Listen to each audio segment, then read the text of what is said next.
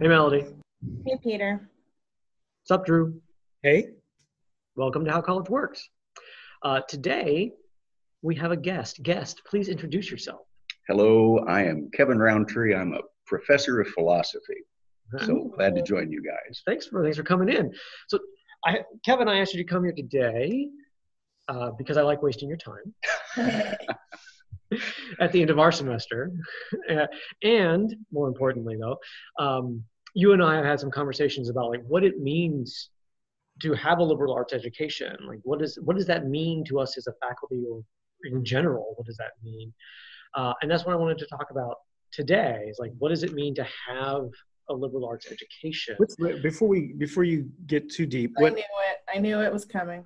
what are my other choices? If I let's say I finish K-12, I am accepted into college. Do I have choices other than liberal arts education? It depends on your definition, I think. Okay, I would say a clear distinction would be I'll a take my vocational. answer offline. Yeah. A clear distinction would be a vocational college, Oh, technical Yeah. college. Yeah. And those, or a school which is focused on getting a certification of some kind. So those are, maybe I might generalize those as professional colleges or professional degrees or certifications. Those would certainly be different than a liberal arts education. And that, I think, is a clear distinction. Anybody else? no. And liberal arts is not all or none. There are vastly different visions of this thing now. And if I were in a judgmental mode, I'd say you can choose between weak quasi-liberal arts and maybe the real thing. Ooh. The true liberal arts and then the diluted liberal arts. Right, because my institution, which is not a liberal arts institution, it's considered like a mid-sized state, blah, blah, blah, R2, I think. We have the liberal arts core, which is kind of like our gen ed classes, but they call it the LAC. Oh, the liberal arts core. Yeah, that makes Yeah. sense. Well, and that, I think that sort of touches on something which I found interesting when I was in grad school and as a postdoc. I ran into colleagues, other grad students and professors, but I mostly talked with the other grad students who went to high school, college, and maybe even graduate school in Europe. And that system seemed very different than what I was familiar with, having gone to undergraduate, where they are tracked into various programs like relatively early. In the high school or coming into high school, they get into a business track or a science track or an art track, and then their ability to take classes certainly far outside those tracks. So one person I know, Tommy, shout out to Tommy, he's Scottish, and so he played flute when he was younger, but as he went into the science track, because Tommy's a astronomy PhD, the ability, the option to play flute sort of in college basically wasn't there unless you had to work really, really hard at it. Whereas I majoring in physics, but I went into college, I could have very easily played in the band or the wind ensemble in college. And so that sort of keeping those options broad and requiring the breadth in the core, to me, makes me think, from my perspective, that most of what we would call colleges or universities in the general sense, not a vocational, which we often think of differently, in the United States, really are at heart a liberal arts institution because of the required breadth. Whereas it seemed to me that the institutions in Europe were much more focused in on a single subject.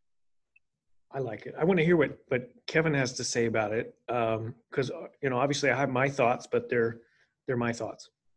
Sure. Maybe that actually kind of define what we're talking about.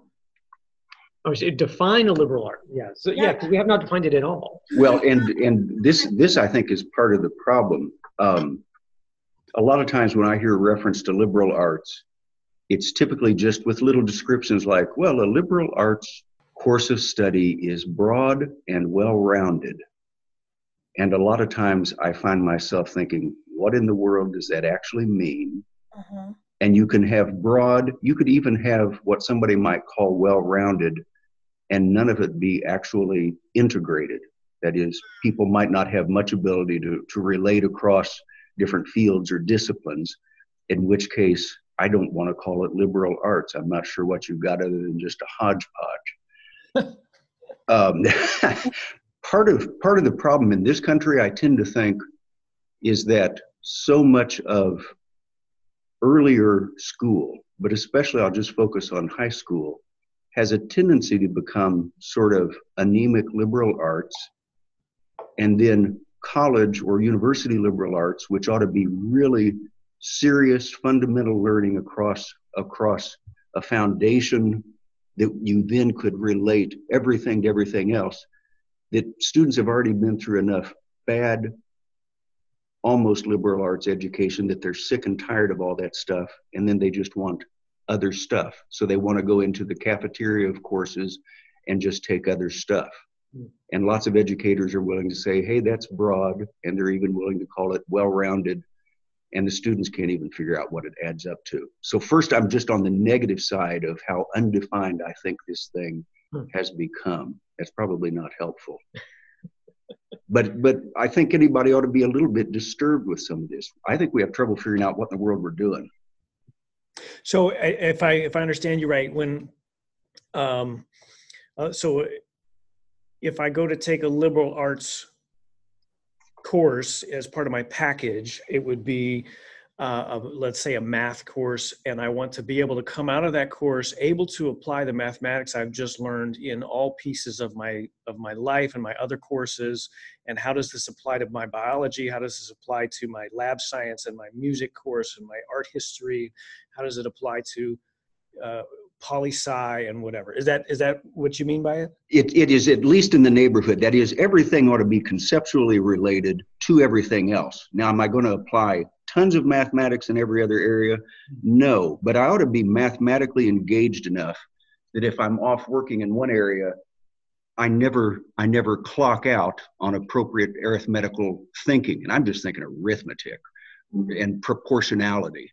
Mm-hmm. I see people who supposedly are critical readers, and they don't realize that a decimal point is missing in some figure that shows up in an article or an editorial. And so they're believing absolute hogwash because the number, and I'm actually thinking a definite example in which the number should have been 3.54 billion, but it was misprinted as 354 billion on a population estimate on planet Earth, down the line. And I had students at a major university, only one of whom ever caught that thing was a typo. And they were believing something that was just nonsense because they had clocked out just on the most basic mathematics.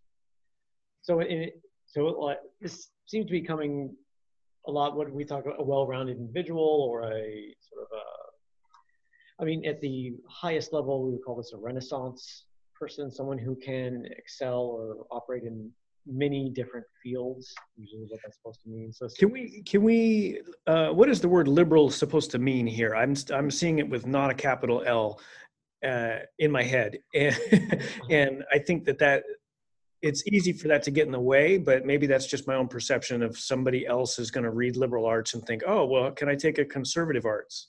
Yeah. Or like liberal sciences, like how does that, do the words mean, or am I reading too much into it? I would go with the root meaning. It's from liber, liberty. And my understanding, and this is something I haven't looked at closely enough in some regards for quite a while, but my understanding is you want to really connect it to the idea of liberty, of freedom. And this has an aristocratic background, is my understanding. That naming, it's not referring to, a political bent or something to that effect. It has to do with free people and with especially aristocrats.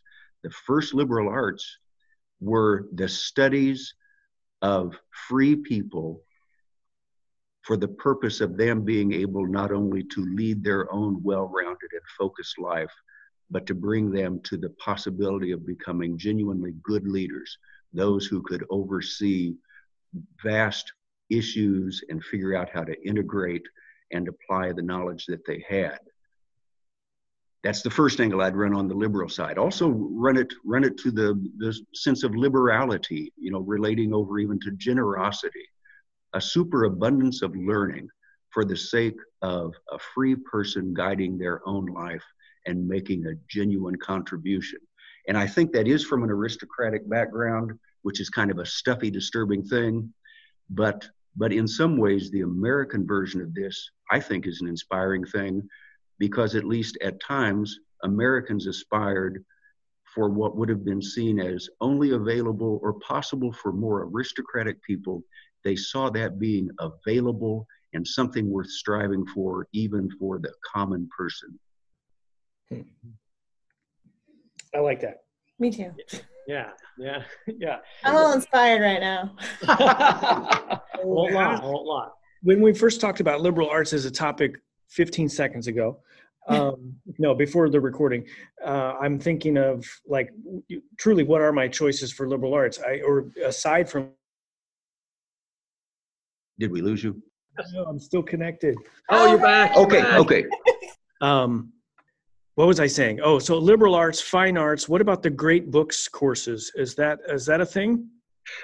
Potentially, yes. And I don't know how experts in the field would divide this, but there might be some appropriate dividing between classical higher education and somewhat later developments that tended to be called liberal arts. I tend to connect them pretty strongly together, but some of what followed the earlier forms of classical higher ed, the classical sort of elite education, had a tendency to remove some things. It certainly, as you came out of the medieval university going more toward Renaissance humanism and beyond, sort of after the Reformation, what had been a sort of focal high point in, not just in philosophy, but in theology, the theological was largely removed as something that they would leave to the individual. Conceptually, that may have done some pretty serious damage at times. Others would say, no, it just freed it up from doctrine. Different ways you could run on that. But the great books approach, I think, is still a really potentially useful approach. Guys that I studied with in grad school who came out of that kind of background, in some regards, I would say, were the best on their toes thinkers for negotiating across different boundaries of learning. I would say, in listening about this and thinking about it, I think it sounds like, when treated properly, right? When you're really engaged with what people are saying, like, the reason I suspect these were called great books is because they had kernels or large, amounts of critical thinking that should be required of the reader to fully engage with them. In that sense, I think that's really valuable and important. Does that mean that there aren't more modern works that could provide that kind of engagement? No, you can probably find them. It might take you a little bit more effort to do that. Does it mean that they're going to have sort of the content knowledge for other things aside from sort of that philosophical or that sort of literary aspect? If you talk about, the arithmetic, or you talk about like biological sciences or some of these other social sciences, because my philosophy, I guess, of liberal arts is this well-rounded, able to engage in any aspect of my or my students' lives, or my students to engage in their lives, that they are not going to find themselves faced with a situation where they don't have the tools to handle it and ideally excel at it. And so that sort of flexibility in thinking and being able to take a question or address it and sort of really dig into it and treat it well, I think is foundational and important. Then we also need to sort of connect that with arithmetic ability, understanding of the basics of biology or physics or social sciences or psychology, so that I can take this flexible, sharp reasoning and then apply it to watching an ad on TV, like, do these numbers actually add up in terms of a commercial or something like that, or picking a mechanic, like, where the rubber meets the road in my life, can I actually make these informed decisions? And it does take drawing from far more places than we usually think of, because we've done. Sounds like if I can cut you off. Yes, please do so. Stop me. Sounds like you're describing that the end goal of a liberal arts education is to have a high quality functioning citizen. Yes. In my philosophy or perspective, yes, for what that means. And for me, that means that across a wide variety of disciplines, they have an engaged novice level of understanding. Versus the role of education where I go to, per se, a trade school and learn a trade, or fine arts and learn to become a performer. And most of my studies focused on that performance of instrument or whatever. Right. And this is not to say that one is more or less valuable. They have a different intent on what the outcome should be. You go to a trade school to be a mechanic, you should come out of there being a fantastic mechanic. And they have said up front, that's what the goal is to take these classes, become an awesome mechanic, go out there and get a job. We're just giving our definition of liberal arts. So yeah. Send the hate mail to Don't at me. I'm saying it's fine. Yeah. Does that sort of match with, so I guess it's another question for you, Kevin, is there, as a philosopher, is there a better or a worse, like, is a liberal arts education like what somebody should be shooting for, or versus a trade school or vocational technical college versus, my perspective of a European traditional education? Is there somehow, from a philosophical perspective, a better or less or different, intrinsic worth to these? Great question. I'm sorry? It's a great question, Pete. It's a very good question. What I really would wish for American students, I'm just thinking this country because this is where I'm most familiar, is that in essence, they would get better education right from the start. And that some of the things that we associate with the fundamentals, or auto associate with the fundamentals of a liberal arts education, which would be what the medievals thought of as the first three areas of learning. They were the practical functioning zones. You really understood the nature of, catch this one, Melody, of grammar. Yeah. Grammar and vocabulary. And vocabulary is extending over into different fields as you're learning, going up through grade school. You got to have the grammatical base. Then you've got to have some real schooling in dialectic or logic. And logic is where I would really run next. And I think the third was along the lines of rhetoric, but don't just take that as spinning words to sound more or less appealing, but really getting a sense of how to put things together.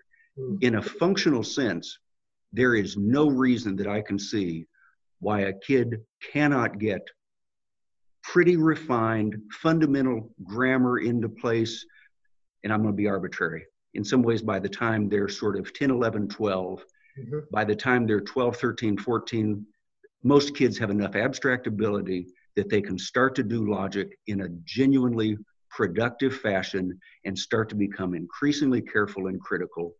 And before they're out of high school, they ought to be getting a sense of how to put these things together. And I wish high school was concluded about the time you're 16 years old. You go back and you look at the histories of normal people who went off to Cambridge and Oxford and wherever, and so often they're headed there when they're 16 or 15 or 14. And it's not because they were geniuses. They just were ready, and off they go. We have this sort of prolonged childhood called high school, which just backfires for a huge portion of the population. Those fundamental parts of liberal arts education really ought to be significantly delivered to every student who has any normal capacity at all, and some smattering of the categories. And here I think I just echo what Peter was largely saying about, kind of healthy novice in a variety of areas. And perhaps the first stages of liberal arts education ought to just really go toward deepening that further, broadening that further, building on what's already there, getting it well into place before you go launching off into your major. But it ought to be on a continuum. It shouldn't be that somebody who's going off to vocational school is not going to get the rudiments of this. Then you have somebody who's not fit to vote. Mm. Yeah, that's so good. I mean, so I think that grammar in particular has been, that territory is covered, and the pendulum in K-12 swings back and forth. But what's missing quite a bit, I think, in K-12 is logic. Mm-hmm. I think that is by far the biggest area you mentioned that's lacking. And I want to hear what Melody thinks.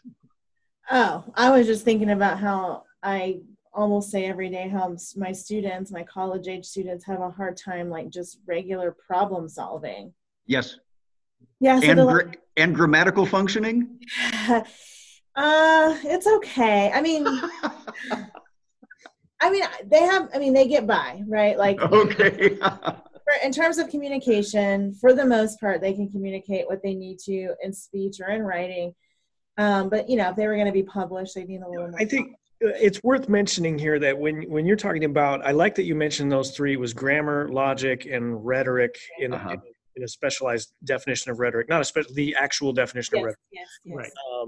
I like that, and keeping in mind that the universities in the medieval times were studying beginning in Latin and then in vernacular, and today's American universities are serving a large diverse population of language background and whatever. And grammar has become a different beast than it was in 1150 when Sorbonne was created. Yeah. Yes. Yeah. And as you say, a diverse background, which is like the people going to Oxford and Cambridge at 16 were landed gentry who were tutored from a young age on a one-on-one. It's very different than the K-12 education. Like, just there are some fundamental differences in the way this education is delivered and to whom it is delivered. And that's the back and forth debate, or a piece of that back and forth debate is saying, in the 1600s when they landed in this country, it kind of kicked off or began, not exactly that year, this public education thing that was new. Right. Well, I have to walk to my final, so I'm going to have to go. But just on a final note in terms of like grammar, because I've taught a formal grammar class, and what I always talk to my students about whenever we start that class is I'm like, well, it's like a puzzle. It's like problem solving. And I do feel like that knowing grammar and knowing how things go together also makes me question and inquisitive. I'm like, well, why is that like that and this like this? And so then I'm doing research about, well, what's the root of this word, and why does it take this form when it's an adjective, but this form when it's a noun? And so there are, you can definitely immerse it and kind of get a lot out of it if it's like more than just like copy editing, if that makes sense. Oh, yeah.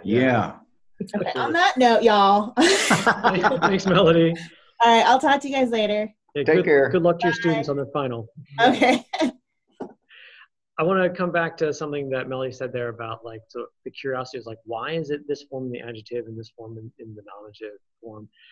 And this reminds me of something that my wife has said about basically she and I and most of our friends that are that we have a high contact with these days, we went to graduate school with. So most of us, or at least one person in the couple that we're friends with, has a PhD or has done all the work for a PhD. And one of the things that she's pointed out, there's one consistency among this population of people, which is that we are really curious. We want to understand why things work. And sometimes for those of us who are on the hard science side, we figured out at one point how the Wii remote works because it was getting buggy, and so we did this whole bunch of hour of experimentation in somebody's living room and figure out, oh, this is what's going on. Mm-hmm. But we can't do that. We'd have no ability to do that if we didn't have this sort of liberal arts background, is that the liberal arts, this broad and a little bit deep in these different areas, allows you to exercise your curiosity, to not just say, hey, that's interesting, I wonder why that works, and just walk away, but say, hey, why is that? And then to be able to do something about it. And to somebody who had a super focused education, that We Remote would be magic. Basically, yeah. And, yeah, and the question wouldn't even pop up. It would just be like, oh, it stopped working. I guess I buy a new one. right. Or it's buggy or it's whatever. And then your options are live with it or replace it or stop using it. Right. Fixing is not an option. So now we're back to freedom. Yeah. So it's one of the things that I've spoken with some of my colleagues in teaching a interdisciplinary course where we had, and I think I mentioned this on the podcast before, we taught a 1 credit half semester long course where with a physicist, a computer scientist, anthropologist, our dance professor, and one of our English lit professors, and all 5 of us. I'm already in. Let me register for that right now. Yeah. And I tried to get Kevin, but Kevin was busy and tired. and we're like, so let's talk. We called it the beauty course because each one of us talked about what does it mean to be beautiful, or in my case, elegant, within our different disciplines. Like, what does that mean? And so you can bring all of this together. And one of the things that I said, and I said to the students, is like, well, why are we teaching this course? It's because having contact with all my colleagues and learning a little bit from all these different fields makes my world at this richer, but also smaller. There is less in the world that I live in that is unknown and scary. There is far more of the world that I live in that is beautiful and interesting and engaging because of the breadth of knowledge that I have. And that sounds like a fascinating course. Did you record it? I have materials from it. If you're interested, I can send them to you. Yeah, we get the links, please. Yes, that sounds fascinating. So, to me, that course was the best example of liberal arts. Here are these seemingly totally disparate dance and physics and writing and computer science, literature, anthropology, and yet between the 5 of us, I think we all saw different ways that our subjects and the concept, in this case of beauty, connected with all the other ones and made it not disparate, but rather a whole. All of us were a facet of a single idea. Yeah, now you're bordering on poetry. Are you? That's called good rhetoric. A rhetorical vision is here emerging. So liberal arts. Yeah. Did you study, by the way, did you study some rhetoric, Peter, in your physics studies? I know a little bit because I teach writing, and the people who are most closely involved with that writing course. So, but did you study rhetoric? I didn't study rhetoric. I have studied it in as much as in the sense that there are aspects of rhetoric that I need to teach. So, Kevin, you'll be happy to know that part of the high school, I want to say it's 10, 11, 12, English curriculum in California is rhetoric and ethos, pathos, and logos. Good. And it's up to, it depends on where you're standing as to how effective that teaching is, but it's in the curriculum. And it's a good aspiration. That has some vision about it. Yeah. Well, and it's interesting in teaching writing, those aspects of rhetoric in terms of logic and argument, those are the things that I see students have the hardest time with. Yeah, I think that logic should be an explicit course almost by itself, but I'm biased. I really liked I didn't take a logic course. I had to read a book on it from the Oxford Press. Good thing you did. That's a good thing to focus on. Students are your target audience here to a significant extent, right? Yes. Is it premature for me to suggest something? No, go ahead. Go ahead. They all quit listening 10 minutes ago. It's okay. Yeah. The floor is yours, Kevin. Take it away. Well, and it's not so much, but just I would want to be encouraging to any student that whatever the pressures are that come at you and your desire to have later employment and to be really fine in your major field, take this other thing very seriously. If you're going to do well with your own major field, your own discipline, whatever you're going into, the better you can relate it to the rest of life, potentially, the better you can help other people see the value of what it is you're doing. Certainly, the better it is that you can communicate with people from vastly different outlooks or with various sorts of limitations. A lot of this, the student has to go to the trouble to put it together himself or herself, and it can be significantly done. The student who engages well and who thinks, I want to have a sense of how the sciences have some genuine relationship to the humanities, and those things to mathematics, and those things, to whatever else is out there, is the person who really does keep life more interesting, just like Peter was suggesting, and they have the ability to solve problems that other people don't, and they have the ability, if they can get latched onto it, to identify and live at least with some consistency with an improving vision of things. Well, and also, I mean, that reminds me of like one of the things for say, engineer, because I've been involved with engineering programs, not that I teach engineering, but rather they come through physics, is that employers want engineers that have good communication skills. Like this is one of the best markers of people who will excel in that field of engineering, is being able to. It's not enough to be a technical master. Correct. If you as an engineer, I don't know if engineers work in cubicles really, but like if you want to just be a cubicle warrior and is an engineer and just do like a rote thing and like get your paycheck and be not engaged with your job and sort of just do that, be the assembly line worker of engineering. I don't even know if that's available anymore, because so often now we're on teams of 4, 5, 6, even in engineering. Exactly. Yeah. Perfect. Yeah. So like being an awesome engineer and getting a D in your English composition course, and just barely passing your history course, and not really paying attention to your sociology courses, something like that's going to mean that you're going to lose out. You're not going to be able to function in those groups as well, communicate to your boss or the customer as well.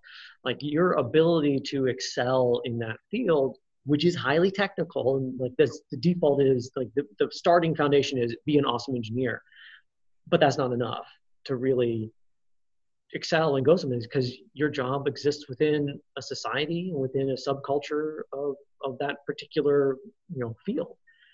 And in helping fields, I mean, there's been decades of sort of recurring scandals on the incompetence of medical doctors to deal with their own patients like human beings. I was with a relative of mine as he died when I was 13 years old in a hospital room, and his main physician was a total social incompetent. And at 13 years old, I thought, that is one pitiful person. He cannot even figure out how to behave in a room with a family around a dying man. And that has, stayed with me. It's like, he shouldn't have been allowed to get out of medical school without something more like some good liberal arts education. He needed help, not just in psychology, but probably in actually carrying on a normal human conversation. Well, Kevin, thank you for joining us. Thank you for including me. That was enlightening for me. Well, Drew as well, thank you. And you had some really excellent questions directing us where to go. Yes. Well, it was excellent hearing what you had to say, Kevin. Well, Drew, thank you very much, and it was good chatting with you. I guess that's it for this week. If you have a question for me, you can reach me on Twitter. I'm at Dr. Hyland, DoctorHyland, or shoot me an email, peter.o.hyland, Hyland, @gmail.com. All right, see everybody next week. Bye. Bye. Goodbye.